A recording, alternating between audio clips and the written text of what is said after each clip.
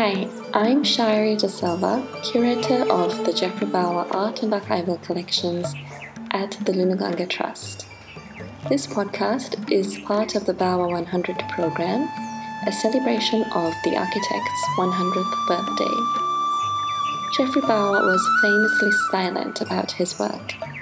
There are only a handful of records where he opens up about his influences, routines, and practice. He also rarely saved material like correspondence or sketches, which often form the core parts of an archive. The Oral Histories Project tries to fill this void by collecting the memories, stories, and experiences of Bawa's friends, clients, and colleagues. Thank you for tuning in. Today we have British architect, educator, and author David Robson on the program. David authored a number of publications on Geoffrey Bawa, and he has also been documenting the architectural landscape in Sri Lanka and Southeast Asia. David recalls meeting Geoffrey for the first time at the age of 25, when he came to Sri Lanka from England as a lecturer for the Department of Architecture, which was under the Faculty of Natural Sciences in Colombo. I met him at the guest suite at number 11, Geoffrey Bawa's residence in Colombo, where David himself had spent many days while working on his books. He discussed how his first publication, titled Geoffrey Bawa The Complete Works, came into being, and how Geoffrey and his work have continued to fascinate him over the many years of his research. David remains amazed at the fact that Geoffrey Bawa took up architecture relatively late in life, having qualified as an architect only at the age of 38, after first qualifying and practicing as a lawyer. He describes the unique style of architectural drawing that comes of Geoffrey's practice and its continued influence. David also acknowledges the many engineers and architects that were an integral component of Geoffrey's practice, and were in fact the reason some of the bigger projects like the Parliament, Rowan University, and Kandalama Hotel could be realised. What's your first memory of Geoffrey Bawa? Well, actually, I do have a very clear memory of seeing the article in the Architectural Review.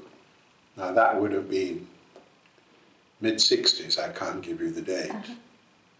But I remember being struck by these very beautiful drawings, which were quite like anything that one had seen. It reviews 6 projects by Geoffrey. Do you remember which projects? Oh, well, there is Ina and Strathspey. I'm not very good on memory these days. It was interesting because the same drawings, the same illustrations appeared at more or less the same time in the Observer Annual Review. And that was accompanied by a piece that Geoffrey wrote, which was one of the few things that he wrote. But anyway, I just remember that. It didn't really connect with me. I mean, if you really were to ask me honestly, at that time, I probably didn't even know where Ceylon was.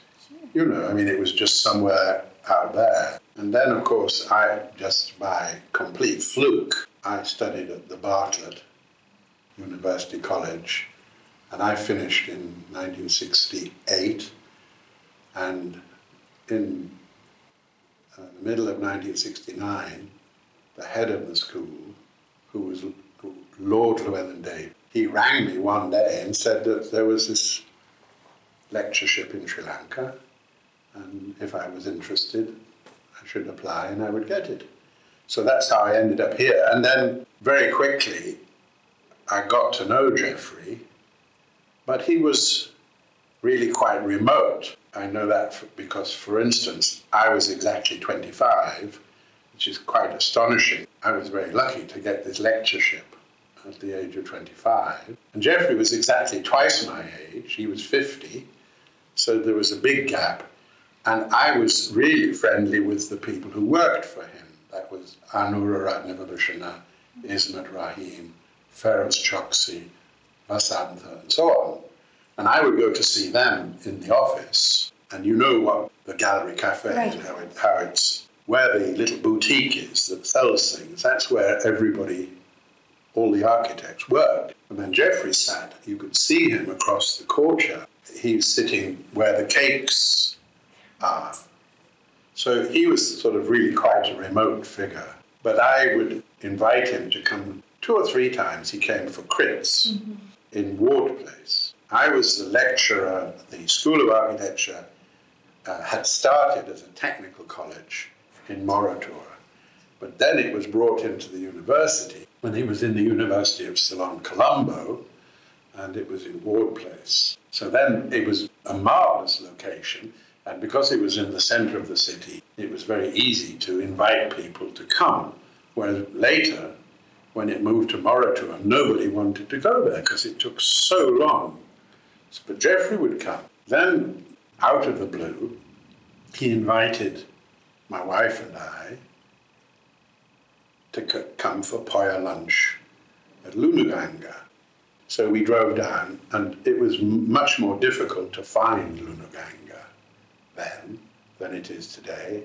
It was deliberately slightly hidden. Anyway, we got there, and we finally rang the bell, and somebody came and opened the gate. We walked up, and Geoffrey had said on the telephone, "Oh, you better take me as you find me, because I'm going to be chopping trees down." So my wife Ursula said, "Gosh, that's going to be interesting. I can't imagine Geoffrey Bower in a lumberjack shirt with an axe." We arrived, and we were taken up, and we through the corridor, and on the lawn there was Geoffrey sitting in beautiful white trousers and a shirt and a little table and gin and tonic. And he was shouting to all these different boys in the trees, chop this, chop that. But he wasn't doing anything, you see. So that was our first real encounter with Geoffrey. But during that period, I'm talking now about 1970, 71, I really would never have said that I was anything more than a slight acquaintance. I mean, he was quite remote and quite aloof. But then 10 years later, I came back to Sri Lanka. I was an advisor to the government's housing program. And by that time, I came back in 78. And then, by then, all these people who had worked with Geoffrey had left, except everybody. Vasantha also by then had left. They'd all gone off to do their own things. And I think Geoffrey was a little lonely. And he had these huge projects. So there was the Parliament, and then a little bit later there was Ruhunu. So then I had quite a different relationship with him, because the difference in our ages had in a way shrunk, because we were all both 10 years older. And he was missing people that he could actually talk to about his work. But he was also interested to know about the work I was doing. So we would meet sometimes for a drink in the evening. And at that time, the Ruhunu, a little bit later, but it was very strange because, of course, the office was in Alfred House, but there was a model of Ruhunu here. So he would chat about Ruhunu. Geoffrey had this very close associate who was Ulrich Plesner. But anyway, they were very close, and they had a close friendship, and they worked very close together, and then they had this abrupt ending of their relationship, and Plesner went away. Well, he came back and was involved with the Mahaweli. We, at that time, we were renting this lovely house, which was a house that had been designed by Minette de Silva, opposite the museum. It very tragically no longer exists. And Geoffrey used to ring up and say, could he come for a drink? Because he really loved the house. He loved sitting in this. I mean, this is one of the things that I'm trying to tell people, that actually Minette had a very big influence on Geoffrey at the beginning. But anyway, Ulrich Plesner turned up. He was in Colombo, And I met him at a party. He, of course, had worked with Minette. So I said, would you like to come for a drink and see Minette's house? So that was fixed up. And then there's a telephone call, and it's Geoffrey. And he says, David, I hear that you've invited Ulrich. I don't know how, but that's Colombo, isn't it? They had not met since 1967. So we're now talking about 1980, okay? So would you invite me? So the first meeting between Geoffrey and Ulrich happened in Minette's house. So that was, so I was much closer to Geoffrey in that period. Of course, I left in 82, 83. But I kept in touch with Geoffrey, and also I was involved with coming here to do training and things of that sort. And I ended up, Geoffrey asked me to write various articles. So the one most particularly was an article about Luluganga, which was written for ICOMOS, which is a UNESCO. And so Geoffrey quite liked, because what I wrote about Luluganga was this idea of a garden is something which is never finished, that for Geoffrey, Luluganga was not something that was ever going to be complete. And so one of the things we talked about was what would happen to Luluganga when he died. And so in the article, I just said, it would be terrible if the garden would become a sort of a Disneyland overrun by tourists, and that maybe the best thing would be for it just to go back to jungle. And he liked that. So then the next critical thing that happened was that in 1995, Geoffrey was invited to go to South America, to Sao Paulo, and he came via London. He travelled with Chana, and he stayed, as he always did, with Christophe Bon and Jean Chamberlain, and there was a lunch, and Thames and Hudson had bought the book, what we call the White Book, which had come out in Singapore in 1986. In 1995, they brought out a new paperback. They had bought it, and they brought out the new paperback, which had just a little bit tagged on about Parliament and Rahulu. And at this lunch, there was discussion, and everybody agreed that it just was a big disappointment, this bringing the White Book out again after 9-10 years, and that so much had happened. And really, it was time for another book. So Geoffrey said, yes, but who could write such a book? And Christophe said, well, David will write it.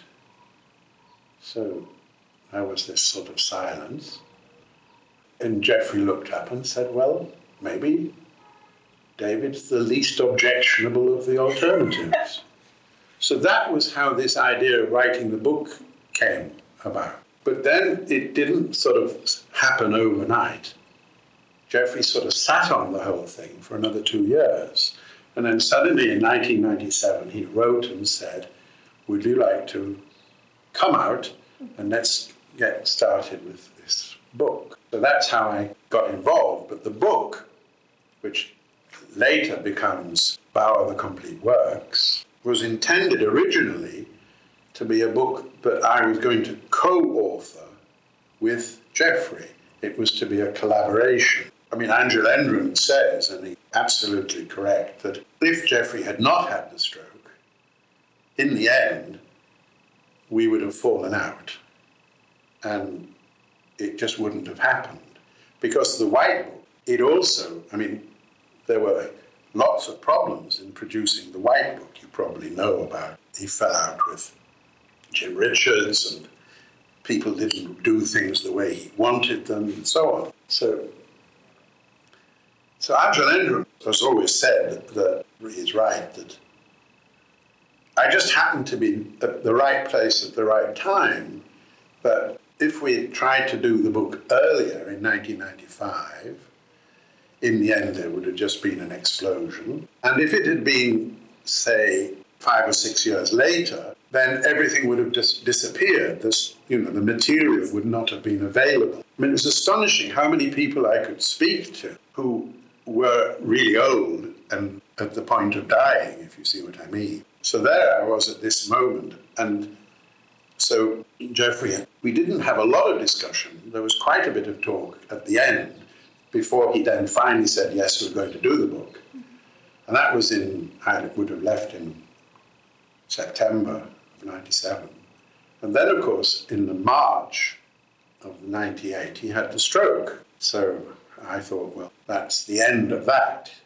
But the Trust, they encouraged me to carry on. I mean, I'd already mapped out all sorts of things. So the book was really more or less finished in 2000, 2001. But there was no publisher. Nobody was interested. Partly because the White Book existed, you see, 1986 White Book, and it was still selling. And Thames and Hudson said, why do we want to do another book? We own this book. But I went to Singapore and talked to various publishers, Willie Lim. I would have had to put up something like $40,000 up front for that to happen. So nobody was going to do that. And then everything happened in 2001, which it just changed everything completely. Because out of the blue, Geoffrey was given a Lifetime Achievement Award by the Aga Khan. They actually rang me from Geneva and said, we'd just like to inform you that Geoffrey Bower has been given this award. They rang me because they knew that I was involved. They asked, because every 3 years there was the award cycle. It's changed a bit now. They put a huge amount of money. There would be an award ceremony. In this case, it was in Aleppo, in Syria, and they would produce a beautiful book. I'm sure that they have the book downstairs. They wanted to know if I would write the essay for this book. What I didn't realize was that the book was produced by Thames and Hudson. So once I got involved with it, and then I got these photographers, I could use this woman, Helen Binet, and this other Christian Richter, and they would come here and do the photography. And then I remember saying to the editor at Thames and Hudson, well, that's the end of the book, isn't it? You know, because you've now got this Aga Khan thing. And he said, oh no, this has changed everything. We definitely want to do the book. So that was astonishing. They worked, and the book came out in 2002. And what do you think motivated Geoffrey to call you in 95 and go ahead with the book? Do you think, because he was obviously... Nothing was planned. I mean, it was, I think he was very much influenced by Christoph Bonn. Mm-hmm. I got on very well with Christoph, partly because, now this is a funny thing, but my wife is Swiss, and Christoph Bonn was Swiss. And he quite liked Ursula very much. And he liked being able to chat in Swiss German and so on. I don't know. I think he was probably the one in the end who persuaded Geoffrey. But also, I had this very strong connection with Angel Endren. And Angel Endren has actually been in the back room behind, first of all, the White Book. He had an enormous amount to do with. Although this White Book, you buy the White Book, and it says Brian Brace Taylor. So Brian Brace Taylor worked for the Aga Khan Publishing in Singapore, and he wrote the main essay in the White Book, but he didn't put the book together. The person who put the book together, behind the scenes, was Angel Endren. he also had an enormous amount to do with the complete works. He helped me, directing where I would get information and so on. Because this place was quite chaotic. I mean, we're talking about the time everything changed in Geoffrey's world when he left Edwards, Reed and Begg. So he left Edwards, Reed and Begg. I'm not exactly sure when, there wasn't exactly a date, but 88, 89, and he moved here. And from then on, it was slightly chaotic. There was Janet, you know about Janet, and then there were these young people, like Sumangala, and they had, not a lot of experience of running an office. Edwards, Reed and Begg had this backbone which had existed since 1927. That office had run, and there were people in it who worked there, Stanley and people, who, Do you know why that branched off? I think he was very exhausted by Parliament and Ruhunu. These two massive projects. I mean, nobody had built anything as complicated. You take Bentota Beach Hotel, which is a beauty, it no longer exists, but a beautiful building, fantastic. But it was built by a local contractor with about 30 drawings. And then suddenly you have a parliament built by Japanese contractors with probably 3,000 drawings. So it's a completely different, and of course, this is one of the terrible things about the White Book, that the White Book, when it was done, Geoffrey, in the end, did not pay he didn't recognize the contribution that his colleagues had made. So, for instance, there's almost no mention of Pulugasundram. Now, you see, Dr. Pulugasundram was Geoffrey's partner. He was the business manager. He was the engineer. The Parliament could not have happened without Dr. Pulugasundram. Yes, Geoffrey was the genius, the concept was Geoffrey's, and so on. But if he hadn't had those people, if he hadn't had Vasantha working, it would never have happened. And the funniest thing was that I was asked to give a lecture at the Architectural Association in London about Geoffrey. So this would have been, I suppose it was in 89, I can't remember the exact date. And I gave this talk about, and they were interested in Geoffrey because, of course, Geoffrey had studied at the AA and so on. So I said, now, his career is at an end and he's retired, because that's what we thought. He left Alfred House. And there was somebody who was in the audience who was in some way connected. I think it might have been Jaime, but I can't remember. I didn't know Jaime at that time. So about 24 hours later, I get a phone call from Geoffrey. And he says, I hear you've announced my retirement. And just like to tell you that you're jumping ahead and just wait and see. And of course, I didn't know. Nobody knew that what he was going to do was to start a new office here. But it wasn't really an office. It was so much as like a studio. And with these young people. Of course, it was very exciting. And this was this time he was getting these requests to design these projects, which never happened.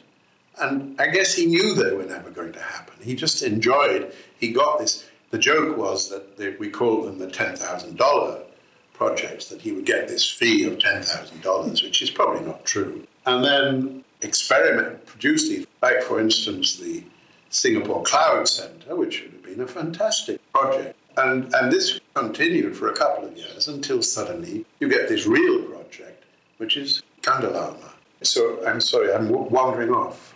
Yes, you wanted to know what had caused that to happen. Well, I think that this idea of working on it, I think that he was nostalgic for this time when something like the Bentota Beach Hotel, you just produced the idea produced a few drawings, went on site, talked to the builder, and it happened. And I know that Christophe Bon, the whole beginning of the relationship, Christophe Bon and Joe Chamberlain, who was Jean's husband, they were the Chamberlain and Bon, Chamberlain, Powell and Bon, who built this huge development, the Barbican. Do you know the Barbican in London? And this killed them. It went on for 25 years, and they retired, and they said they were going to spend the next few years traveling.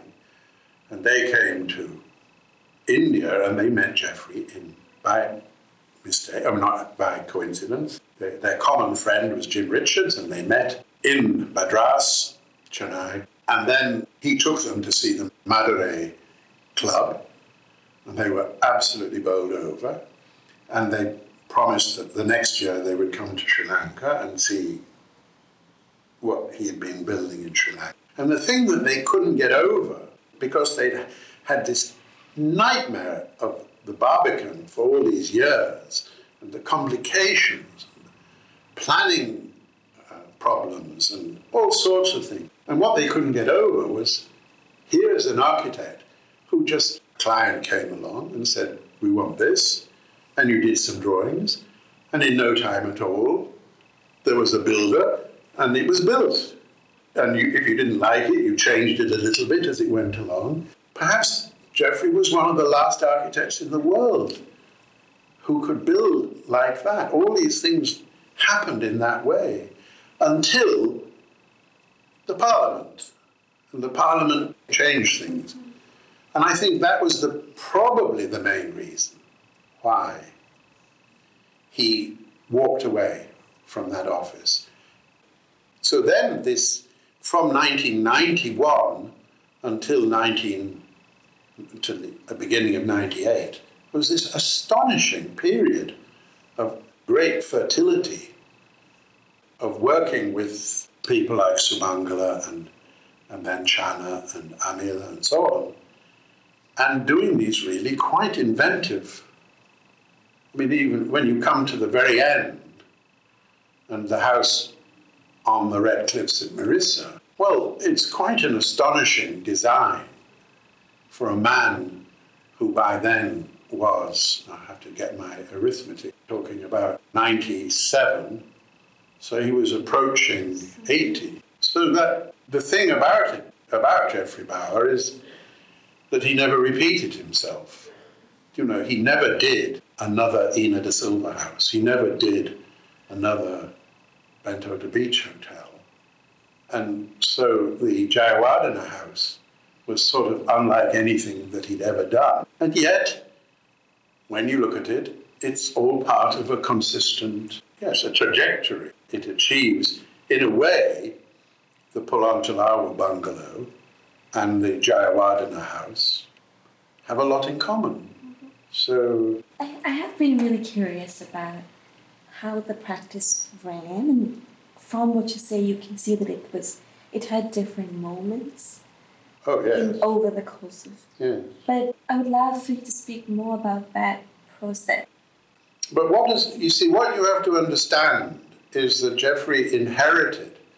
He walked into an office which had existed at that time for 30 years. It's interesting that all the way through till 1988-89, he never ever abandoned the name Edwards, Reed and Begg. It is said that he always believed somehow, legally, that this was a shield that people would, if it was Edwards, Reed and Begg, they couldn't sue Geoffrey Bower. But I don't know whether that's true. But anyway, Geoffrey walked into an office, which by then, at that time, it was still in the Fort, in Prince Street, in Prince's Building. There were all these staff many of them had been with Edwards, Reed and Begg from before the war, at least some of them had. One of the people who I interviewed in probably about 1999 was the son of Reed. He could tell me a lot about how Edwards, Reed and Begg worked. when he came out, his father died in 51. He came out, his mother sort of pushed him to come out and take over the practice that, because Reed, by then, Reed was the only one of the Edwards. Begg, by the way, never existed. The practice was really Edwards, Reed and Booth. Booth left in 38, and they brought in another partner called Begg, who never was in Sri Lanka. He was in Madras, and he was supposed to start a branch of the office in Madras. So that's how it became Edwards, Reed and Begg. And after the war, Reed continued. And then he died and his son came out. His son had been studying in Aberdeen, which is where Reed had studied. But he was completely carved up by this man called Jimmy Nilgiri, who had become a partner of Reed. And Nilgiri didn't want Reed's son anywhere near, so in about the space of a year, Reed's son left and Nilgiri took over. So then what happened was that Geoffrey had worked with Reed in about 1949-50. This is something that Geoffrey didn't really tell people about. Reed Senior? Reed Senior, because Geoffrey by then had bought Lunaganga and was thinking about being an architect. He knew, forgotten the name of the British architect, the PWD architect. The architect he was the chief architect of the PWD. He designed the Anglican Cathedral. His name will come back to me, don't worry. Anyway, Geoffrey went to him for advice about perhaps becoming an architect. And he arranged for Geoffrey to go like an intern with Reed in Reed's office. So there was this period where Geoffrey worked like an intern. He wasn't paid. He probably didn't go in more than one day a week or something because he was working as a lawyer. So that was his first encounter with Edwards, Reed and Begg. Then he finally went to the Architectural Association and was there 54, 55, 56, 57, finished, came back. And he came back at exactly the same time as Valentine Gunasekara. So they both became, what was said, I don't know how accurate, is that they were both made 10% partners with Nilgiri. So that's the first experience that Geoffrey had of working in an architect's office. He never worked in England or anything like that. His first experience was Edwards, Reed and Begg, end of 57, beginning of 58, in what was now a sort of fairly tired, rundown office run by this man called Nilgiri. But in it were people like, for instance, Turner Wickramasinghe, Nihal Amarasinghe, Stanley, all these people. So there was an office there, ready-made, and there were people who would hold his hand or tell him the ropes and so on. And of course, he and Gunasekara had both been at the Architectural Association together, but they had very little to do with each other. And from the outset here in Colombo, they ran separate jobs. They stayed as Edwards, Reed and Begg. In 62 or whatever, it was Geoffrey who initiated the idea of moving to Alfred House because of this Bartholomew's house. And the whole office moved, including Valentine. So that sort of office was still using, you can see it from the drawings, the working drawings and so on, that all the traditions of how the drawings were made and so on had all been inherited from Edwards, Reed and Begg. And they were very professional, Edwards, Reed and Begg. For instance, they did beautiful drawings. They were very good draftsmen. And some of their buildings, I think that things like the art gallery, the town hall, they're very well built. So that was the environment. But Plessner was very important. And it's clear that he had a lot of knowledge and experience which Geoffrey didn't have. And Geoffrey, during that period of 58, 59 through to 65, 66, learnt a great deal from Plessner. This was the time when people like Anura, Ismet, Vasantha, they were all developing, and they got then this opportunity, which was engineered by Plessner, but supported by Geoffrey, that they went to Denmark to study. So then the next phase is Plessner leaves, and crucially, Pullogs becomes the partner, and Pullogs becomes the engine of the office. He gets rid of Gunnarsekera, he gets rid of Plessner, and so that we then run into this period, which is very creative. In the 1970s, Geoffrey does some of his most fantastic work, but with this very well-oiled machine behind him, run by Pullogs, and these unbelievably talented people like Anura Ratnabhushan. So this fantastic period of the 1970s. And then it changes because one by one, they all leave him.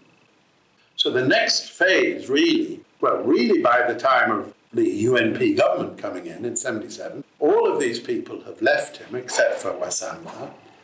And then comes this period of the big projects. And the only new person to appear is this chap Bodenayker, who he persuades to come back from Australia. So this is the time of the very big projects. Do you know how big the practice was? How many people? Well, it wasn't as big as you might imagine. For the Parliament, they hired a whole group of Indian architects, and they rented Ina's house. So the project office for the Parliament was actually Ina's house in Alfred Place. And I think that at that time, there would have been perhaps about 20 people or something of that sort. Bodenayker came and worked very, very hard and was more than anything responsible for Ruhunu. Have you been to Ruhunu? I mean, it is the most incredible place. Anyway, it's a great achievement. So Ruhunu, there it is, 50,000 square meters of building. I worked on the planning of a university in the 1960s in Germany. A whole project office was set up. There would have been about 40 or 50 people working on that university. It was the University of Ulm. In sometime in 1983, 84, when the Ruhunu was on site, there was some delegation of people came from UNESCO or somewhere. They were going around looking at new universities around the world, and they came to Geoffrey's office by an appointment, and they met Bodenayker, and they said, "So, Mr. Bodenayker, where is the project team located?" And he said, "Oh, I'm the project team." I mean, he did an incredible amount of work was done by a very small number of people. He had just 2 or 3 draftsmen, technicians, and so on to do this complete university campus. Anyway, so then you come to the final phase, which is the studio, which runs from whenever, 1989, 1990, until the stroke. That was run quite differently because, for instance, if you take, the truth behind Candelabra is that Geoffrey's studio office they weren't capable of actually running that building. I mean, that was all done by Deepal and Milroy. They ran a consultancy. All the design work was done with Amila and Chana and so on, but the actual project and the detailing, a lot of it was done by Deepal and Milroy, which was, that's not a criticism. That's just how, Geoffrey wanted this to be a design studio. That was the thing. And it produced all these rather wonderful buildings. So that's the sort of the phases of how the office ran. But as I say, Geoffrey, I liked Geoffrey. I got on with him. What was there locked inside that was waiting to spring open? And one of the things that that, for instance, Plesner tries to suggest in his book is that somehow, Geoffrey actually wasn't very talented, but that's just not true.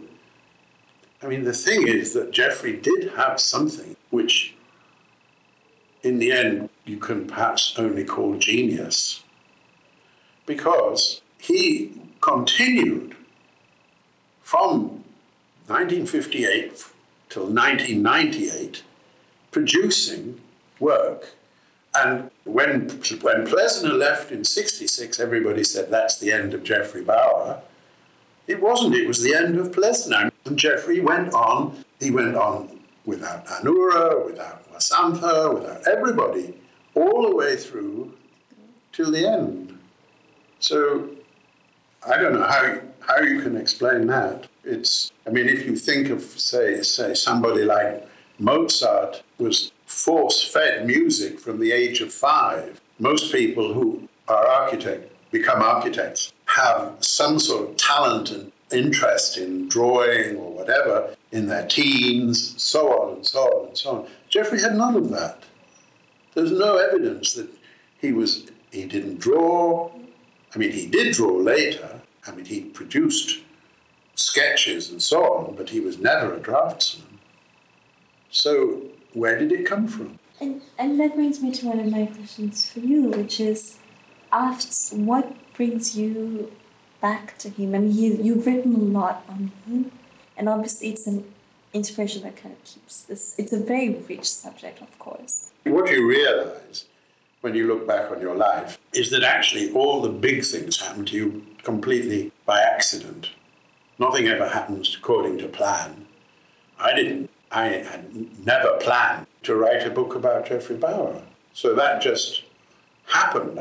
The situation arose, and I had admired Geoffrey's work, and I talked to him a lot about various projects at various times. This opportunity, this challenge appeared, and then just after that, one thing led to the other, because I was very fortunate. I can say this. The book, Complete Works, by the way, I didn't invent the title. It struck me at the time as being totally hubristic that the book should be called The Complete Works, but that's what Thames & Hudson wanted to call it. But what was astonishing was that once Thames & Hudson had decided to take this book on, they made such a good job of it. I can say, not boasting, I'm not responsible, I think it's a very beautiful book, because at that moment in time, Thames & Hudson wanted to produce a beautiful book. So they used different quality of paper. They had a fantastic designer. I had the use of photographers, and so on and so on. So I was very, very lucky. But that book gave me then so much satisfaction that it produced a momentum. So then, because by that time I was a professor in Singapore, I was just struck by the impact the Bower and the White Book had had. So that led me to suggest a follow-up book, which was Beyond Bower. And I'm very pleased with that book still. You can see why Bower the Complete Works survives, but I thought the Beyond Bower was sort of very much of its time, but it still sells. But it was about the influence that Geoffrey had had in Southeast Asia and also with a generation in Sri Lanka. And then, you see, the weird thing about writing is that in 2000, nobody wanted the book. When you're a nobody, nobody's interested. But once you've had something that has been successful, then the door is open. So then Thames & Hudson wanted, they actually came to me and said, will you do a book about Lunuganga? So then what I then proposed to them was a book about Lunuganga and Brief, and that I would do it with Dominic. So that was a case where Thames & Hudson came to us and said they wanted the book. So then, maybe by that time I should really have stopped. But I was in this discussion with Thames & Hudson, and I was always worried that the complete works was such a big and heavy book and relatively expensive. And I wanted to produce a book that would be smaller and cheaper for students. Well, of course, we did this little black book, which you have downstairs. I mean, that wasn't very professionally done. So I wanted Thames and Hudson to do a sort of a mini complete works. And they said, no, we're not interested. That book is still selling. You see, that book sells as many copies per year today as it did in 2002. I mean, it's astonishing. It just goes on and on. Suddenly, they're selling them in China, and I don't know where. It sold 30,000 copies.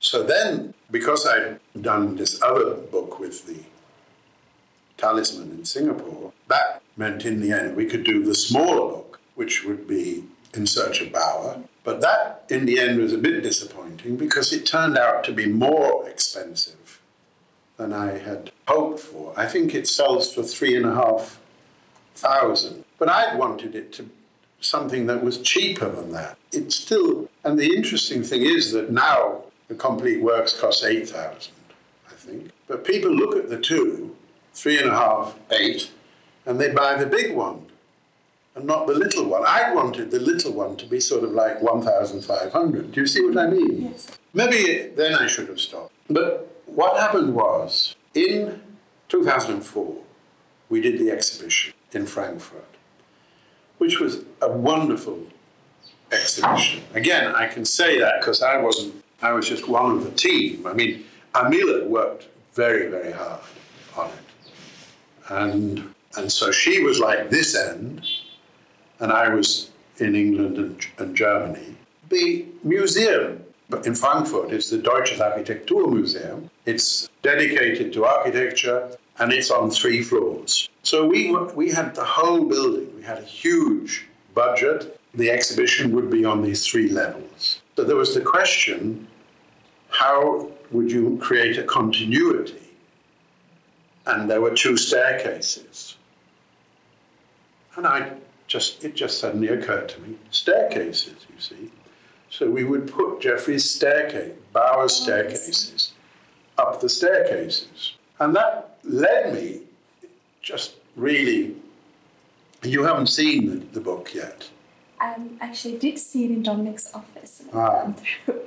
Well, I mean, for instance, there is one page which is on Rome and Borromini, and we photographed the staircases in the crypt of the San Carlo. If you look at the photograph and you look at this staircase here, and people just take things like staircases for granted, but actually across Geoffrey's buildings there is a huge number of these staircases, and they're all different. So, having promised everybody that I would never do another book, including my wife, there'd never be anything to do with Geoffrey Bauer, I just couldn't resist. I wanted to do this staircase book. So that explains, that's the whole series of books. But I will swear that there will never be another book. Absolutely not. I'm always worried. I hope that the people will like the staircase book. I haven't got any reaction yet. But I hope people won't think that it was one book too many. Do you see what I mean? Well, it did remind me, in my education, that was how, when we studied San Carlo and Borromini and Bernini stairs, and I think it's interesting because what you said about Geoffrey not repeating himself, it kind of crystallizes in his stairs, doesn't it? Yeah. Yeah, because the staircases, they are one thing that I'd love to do one day is just to take a group of architects around Ruhunu. The staircases in Ruhunu are astonishing. So one of the things which I wanted to show is how Geoffrey had this incredible memory. He did take ideas from buildings he'd seen. And this is, in no way is this copying. This is taking ideas, perhaps from 2 or 3 different places, and then creating something new. So we know that Geoffrey wrote his dissertation at the Architectural Association about Balthasar Neumann. So one of the places that he wrote, mentioned, is the Residenz in Würzburg. So this has this astonishing staircase where you start at the bottom. There's the porte cochere, which is almost like semi-basement, and the Prince Bishop's coach would come in, and the Prince Bishop gets out, and then he goes up the staircase and then turns, and above him is this astonishing ceiling painted by Tiepolo. You can't go there now because it doesn't exist, but if you went to the Bento de Beach Hotel in the 1990s, you arrive in a dark porte cochere, and there is a staircase, and above you is this incredible ceiling. And it is a memory. It isn't a copy, but it is a memory of this theatricality of coming from darkness to color and light. Get a sense of how, Geoffrey's career spans this extremely volatile part of Sri Lanka's history. Yes. Did you ever get a sense of how those events impacted the architecture? Well, it's very interesting that he was, for instance, to start with, Geoffrey was in Britain during the war. That has not seemed to have had any, it's not something that he ever talked about. He was, before he went to Cambridge, visited his cousin, Paris, and she seems to have had a very big influence on him. And, Georgina? Yes. And he met her again after the war. She came to Lunaganga and so on. But then he went off, and he was in Italy just weeks before the war started, and was sort of quite oblivious, really, to what was going on. And then, got these messages from, there was this man in London who was his sort of guardian, telling him he had to get back to Britain. But these are not things that seem to have had any very big effect on him. There is this wonderful song from the 18th century called The Vicar of Bray, and it's all about a vicar, and whatever happens with the politics, he changes. So he says, whatsoever king shall reign, I'll be the Vicar of Bray. And Geoffrey kept his head down. And if you think about it, his clients, we're talking now about the politics of the 1960s and 70s and through to the 80s. He did work for Mrs. Bandaranaike and her two daughters. He did work for Jayawardena. Bevis was a close friend of J.R. Jayawardena. He did later work for Premadasa. So, Premadasa, when Premadasa moved into Temple Trees, he actually rang Geoffrey and said, could you come and meet my wife and I for tea? And we'd like your advice about how to organize the furniture in Temple Trees. So, and then, of course, it was J.R. who gave him the Parliament job. J.R. actually was the Minister of Tourism or something at the beginning of Bentota. So Geoffrey, he was a friend of Peter Kenneman, who was a Marxist. So Geoffrey managed to keep in touch. He managed to keep his real opinions hidden and welcomed by everybody. There were times when he wanted to leave Sri Lanka, or he considered leaving Sri Lanka as a burgher, when many burghers were leaving, but he knew that in the end, he was made to be here. He realized that he created this unique world for himself, and it could only be here it's like cinnamon only grows in Sri Lanka. Geoffrey Bawa could only grow in Sri Lanka. Are there any questions you wish you could have asked him? Yeah. Well, that I think I've already mentioned. My question, which he wouldn't have probably been able to answer anyway, was where did it come from? Where on earth did it come from? There was this point where in 1946-47, he could have stayed in Italy. He did plan to perhaps buy a house in Italy. He was influenced by this friend Guy Strutt, whose aunt had this house on Lake Garda. And I mean, somebody said to me, it could easily have been that Geoffrey would have bought a villa on Lake Garda and he would have become a sort of antique dealer or something. It could be that he would never have become an architect. This idea that he was an architect, that was a complete surprise to Guy Strutt. Do you see? That would be my question. Where did it come from? I don't know. You've done so much work on him. What was the biggest challenge? I don't know.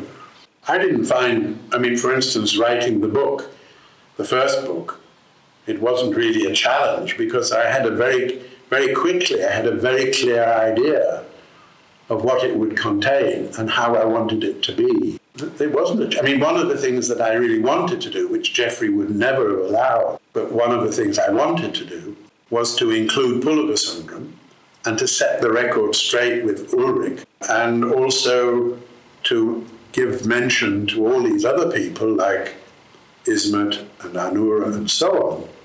And I felt that was, it was very wrong that Geoffrey had never acknowledged. Geoffrey may have been very, brilliant in all sorts of ways, but he was hopeless. He would never have been able to do the things he did without these people. That's the thing one has got to get very clear. Geoffrey depended on all these people to do things. Do you have a favourite drawing from the archives? Well, of course, the most important drawing for me is one which is in rather poor condition, which is the section through the Ina de Silva house, which is by Lucky. And then there are other of my favourite drawings are the two drawings of Jaap uit Endera. The one is the plan, and one is this panorama, which, do you know the drawings I mean? I'm not sure. It is the Hanweller Farm School. Okay. And these two drawings were made by, as far as I could get out of them, Anura and Ismet both were involved in doing both drawings. They're gorgeous drawings. The drawing style. I'm very interested in the drawing style. That would have been something that I would have written a lot more about if we had done the drawings book. And do you think that that style comes with Lucky in there? Or what was the sort of... It clearly had a little bit, obviously it had to do with Lucky. That's why that one drawing, the section of the Ina de Silva house, that's by Lucky. Ismet was also involved. There was this whole idea of the measured drawing project, which Ulrich and Barbara were involved with. But in a way, I would argue that one of the inspirations for it actually came from Donald Friend. Donald Friend came here and was staying with Bevis for 4 years or 5 years. Incredibly prolific period for him. Geoffrey owned quite a number of things from Donald, and the young Lucky Sen and Heike certainly hung out with Donald Friend. Things like, for instance, the things that Barbara did for Banderweller Chapel, these clay tiles. She worked on that technique with Donald, so that if you go to Brief, you will see some of these tiles that Donald did, and that he and Barbara did them together at Kalenia. But when you look at these, I went to Sydney and saw the drawings and paintings that they have in the Art Gallery New South Wales. And then I went to Canberra and I saw his diaries and sketchbooks. One key drawing is when Donald Friend was staying in Brief, he did a little visitor's card with a map of how to find Brief. Do you know the one I mean? I don't know if I do. Well, it's a postcard, and it's how to find Brief. But on it, he draws a little train on the railway track, and he draws a mosque and a Buddhist temple and so on. So it's like a pictogram. I think that For instance, the sorts of... Donald Friend was really quite a sophisticated person, quite well read and interested in, for instance, classics and Greek mythology and so on. And he, in fact, Ulrich was part of it. He got this sponsorship so that Donald Friend did these aluminium sculptures, which several of them were on classical themes, like the Trojan horse and so on. But then when you look at, for instance, Lucky's mural painting at the Achilles at Lunaganga, that sort of theme has come to Lucky from Donald.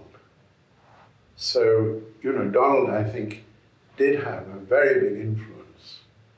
And that then transferred itself into this way of drawing.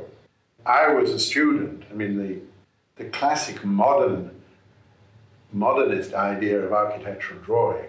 I mean, one of the things you could say about modernism is that in the end, the modernist architects were actually not that interested in context. You could design a building. An example would be Sharon's Philharmonie in Berlin. It was designed for a completely different site. It was moved. Who's bothered? And it's astonishing, actually, that so much of modern architecture, in a way, ignores context. As students, you never really drew trees. You just did little triangles, or if you made a model, you put ping pong balls on cocktail sticks. So there was something abstract about the context. Whereas that drawing of Ina's house, those trees are the correct trees, and they're drawn absolutely correctly.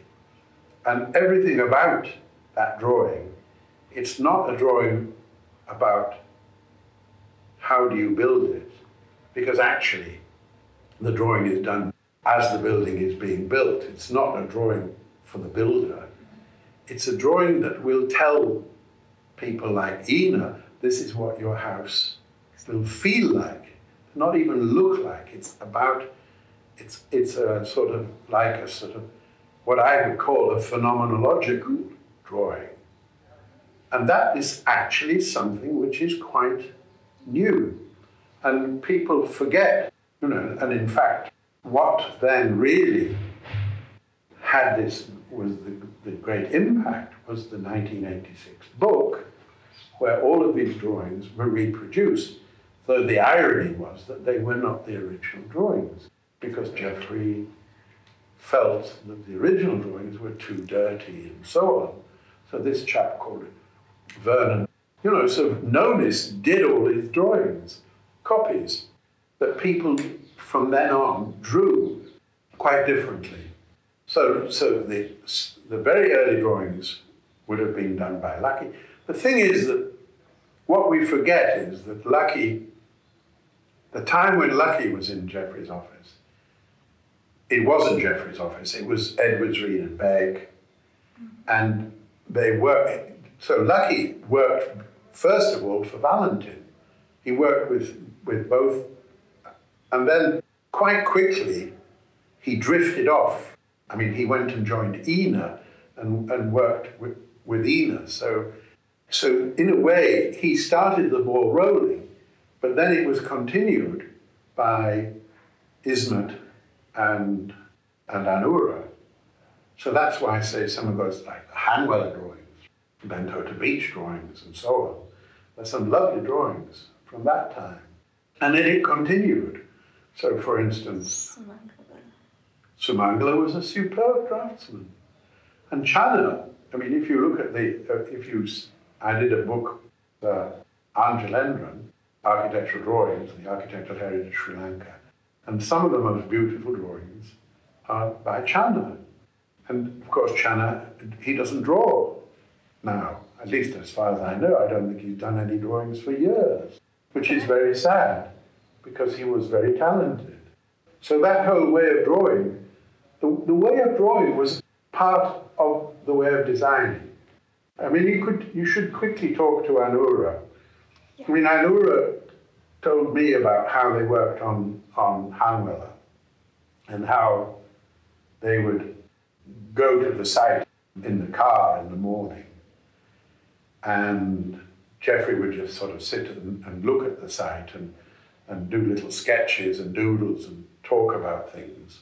And then they would go back to the office, and then Geoffrey would tell Anura, well, this is what we want to do, blah, blah, little sketches and so on. And then Anura would start doing more formal, precise drawings. And Geoffrey would go off to a party or something, and leaving Anura at 9 o'clock at night, would come back and sort of look at what Anura had. And they went on like that. I think he was happiest when he was working. He was happy when he was in Lunuganga. He loved designing and building. That's what gave him pleasure.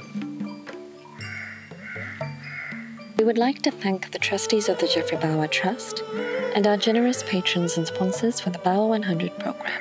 This podcast is copyright to the Geoffrey Bawa Trust. All rights reserved. If you have any questions or comments, please reach out to us at archive@gbtrust.net. We would love to hear from you.